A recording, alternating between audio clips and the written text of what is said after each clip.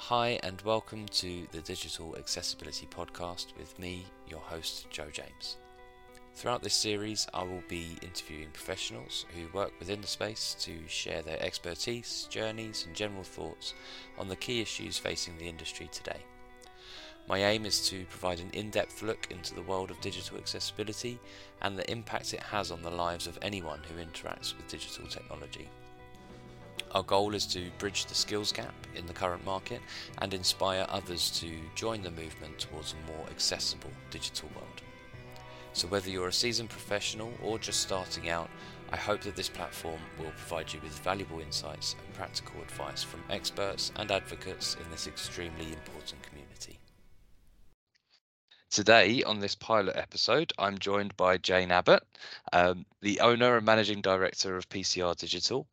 Jane has been my mentor and the reason I've had the opportunity to research and discover the world of digital accessibility. She's mentored me and many others on the practicalities of recruiting specialists within the field and has a true passion for general accessibility, diversity and inclusion. So welcome to the podcast, Jane. I hope that intro does you justice. It was lovely, thank you. Brilliant. And congratulations also. We've recently had the accreditation of the woman-led business at PCR Digital, so it's great to see. It feels a little bit like I'm a fraud, but we are women-led, so there you go. You can't be a fraud, can you? No.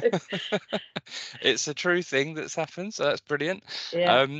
But thank you again, and I guess I've given a little bit of an intro. So obviously you are managing director of PCR Digital, where I work, and the sponsor of the show. But could you share with the listeners a bit more about your background, or I guess leading into your experience of digital accessibility as well? Yeah, so before I was leading PCR, I was just like you, Joe. I was a recruitment consultant, and a lot of the work I did at the time was finding front-end developers for companies like BBC and smaller companies and e-commerce companies. Um, and those front-end developers used a lot of tools. And I can remember the first time I was like, JAWS, what is JAWS?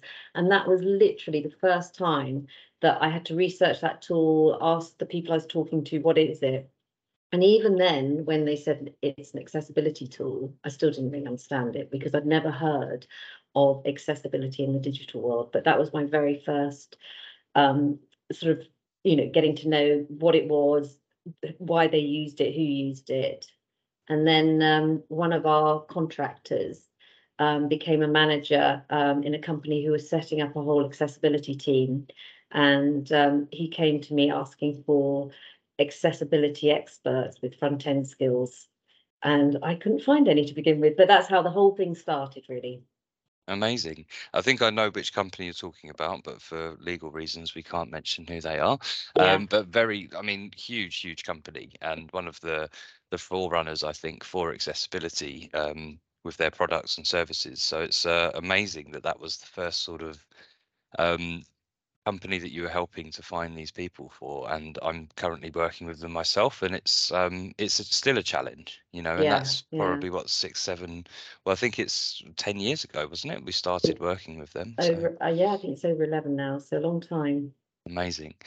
But amazing to think that it's probably still as hard now to find people with those skills. 10 years in the digital or technological world is a lifetime, the Mm. amount of changes, but to think that has that much really changed when it comes to accessibility? Because I think people are still struggling to use services and tools or applications, even hardware. It's funny because before we started recording, we were both talking about wearing our glasses on the call, Yeah. and even that is a form of assistive technology. But I think you think 10 years ago, someone might just be using a computer all the time, and then you think how the phones have developed, and then it's endless, isn't it? All the applications that we use and that should be accessible. So the job of accessibility professionals just keeps getting bigger and bigger and bigger. Yeah, and it's forever changing, and it's always going to be that way, I think. I don't think there's Yeah. ever going to be a full stop at the No, end of no. the digital world. So it's I guess keeping everyone on their toes at every step of the way. Yeah, And I guess it's a big part of it is awareness. Awareness, like you said, when someone said about this accessibility tool, and well, I'm not quite sure what accessibility actually is. And it is a word with quite a few meanings. You could think of that as access to a physical building, or even access to a system without thinking about additional needs or potentially having impairments or disabilities. So yeah. in terms of awareness, have yourself or PCR Digital done anything over the years to help sort of raise awareness for accessibility? So raising aware, I guess our primary role was to find people with accessibility skills, and because we couldn't find them, we sort of thought, how are we going to do this? What can we do to help our client? So that's when I headed up the London Accessibility Meetup group and started it. And literally, I think there was like 12 people, and then there were 18 people. And I handed it over after a while, and there's now 3,000 people in that group. But all of those people who are presenting at that meetup was, making everyone who went, and the recordings, making them aware of accessibility and talking more about it. So that forum was really, really good for awareness.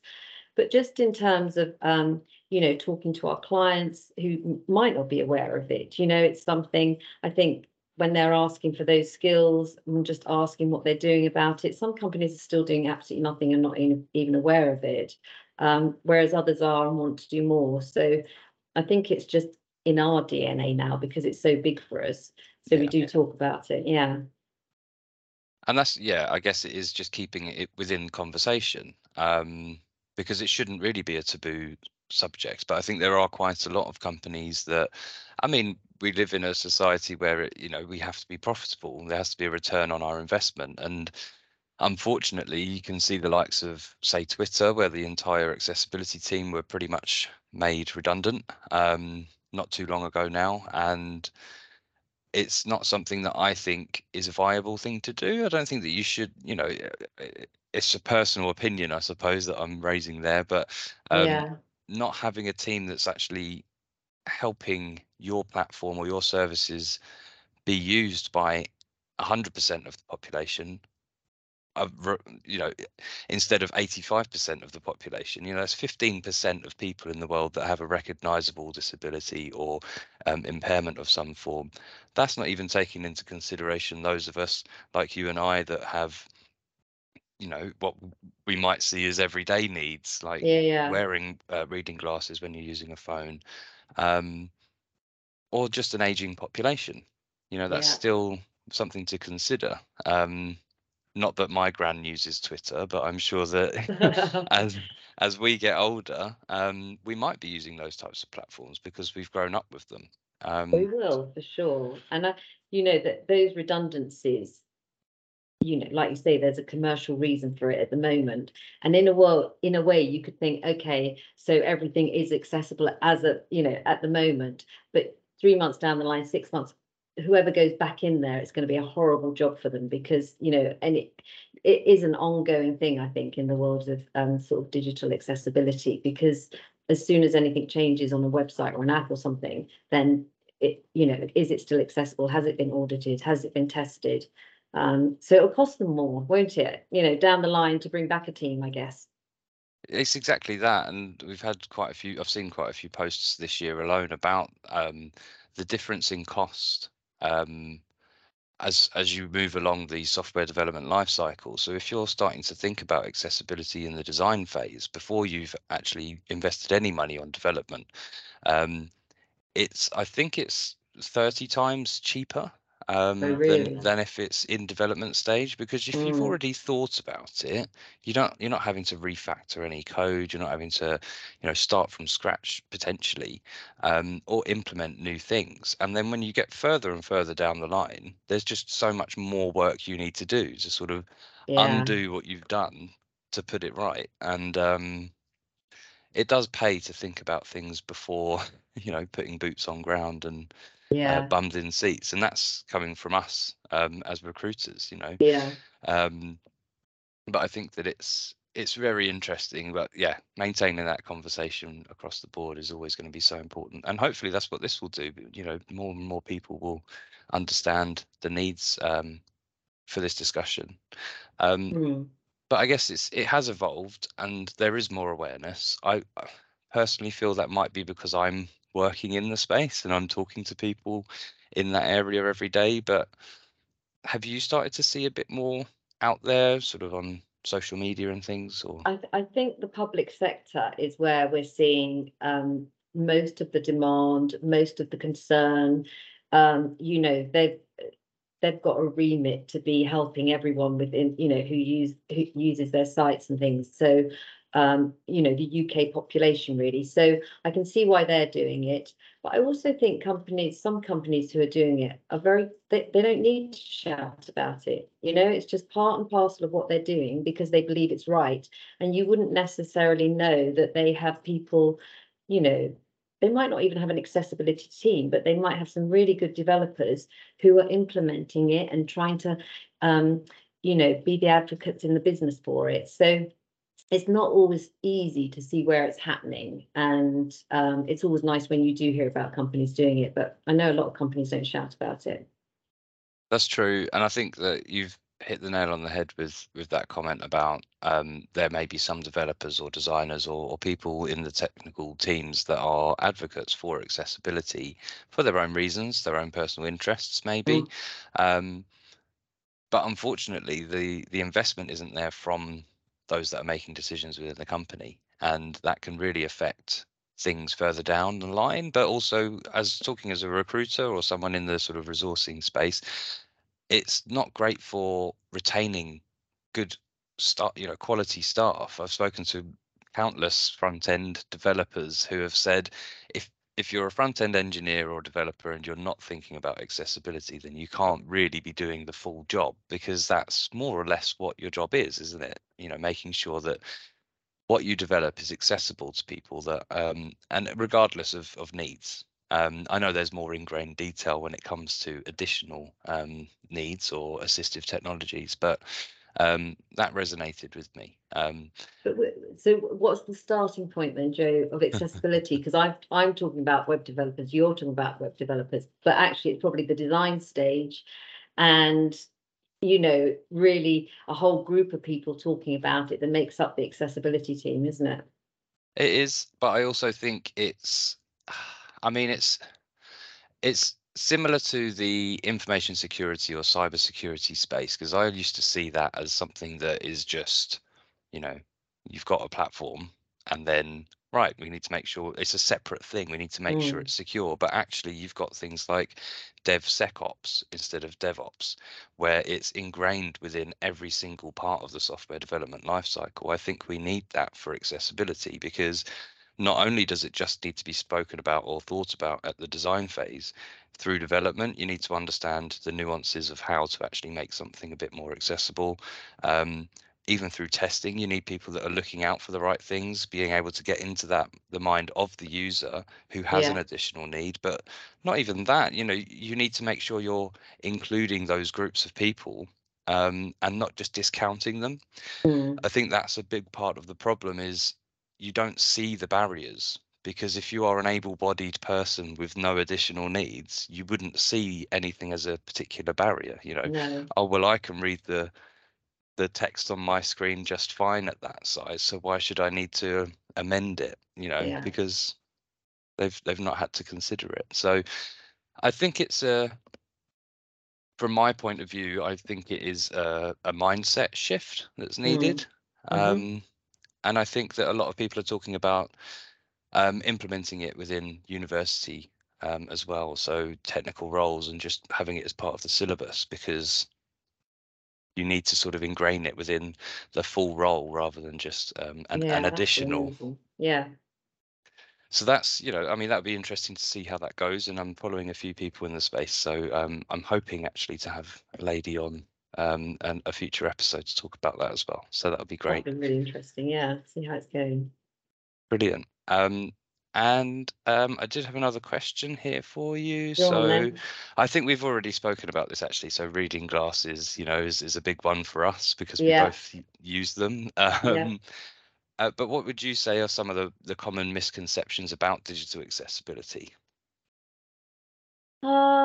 I mean, we have really talked about it, haven't we? Mm. And you probably know more than I do these days, but it's just that, what just because you're an able-bodied, someone looks like they're absolutely fine, you can't sort of go, well, that's it. There's my husband's got glaucoma. That's another visibility thing. And I know that sometimes when they're training accessibility, they get to wear different glasses and see how different people with different problems see things. But to us, these people might look like you or I, you know. So the awareness is a massive great thing that we have to try and understand and share, isn't it? Because that's the whole thing. And you just said it as well, that when sorry, I'm not going to say this very well, but when developers are developing, they have to understand what are all the different things that people might have problems or issues with. So Yeah. I think yeah, compassion as well, isn't it? It's having that sort of empathy for not everyone's going to have the same life experience as you do, and but being able to sort of have that out of body, like yeah, yeah, I'm not just developing for myself. It's thinking about others and um, knowing that everyone's different. There's yeah. no such thing as normal, There isn't, is there? which is worrying, isn't it? But Yeah. all my life I thought I was normal, but maybe I'm not. Um, it's yeah, it's a very fascinating space. And beyond the sort of physical disabilities or impairments that people might have, such as sort of motor or visual or audio impairments, there's also a lot of work in the neurodiversity sort of Mm, space as well. So attention deficit disorder, I think that there's so many people out there that have suffered with this for so long that haven't realized. One of the leaders of accessibility at PwC recently announced that he was diagnosed. I won't name him or anything because I don't know if he's put it out there on LinkedIn and things yeah, and yeah, social media. But after all these years, he's working in the accessibility space, making things better for people with neurodiverse sort of uh, needs. Um, and you know, later on in his sort of career, he's now thought, oh, actually, I'm making things better for myself. that's amazing. Yeah, And though that's a very much invisible quote unquote disability. yeah, Those that have sort of neurodiversities, I think that's the phrase. I'm not sure.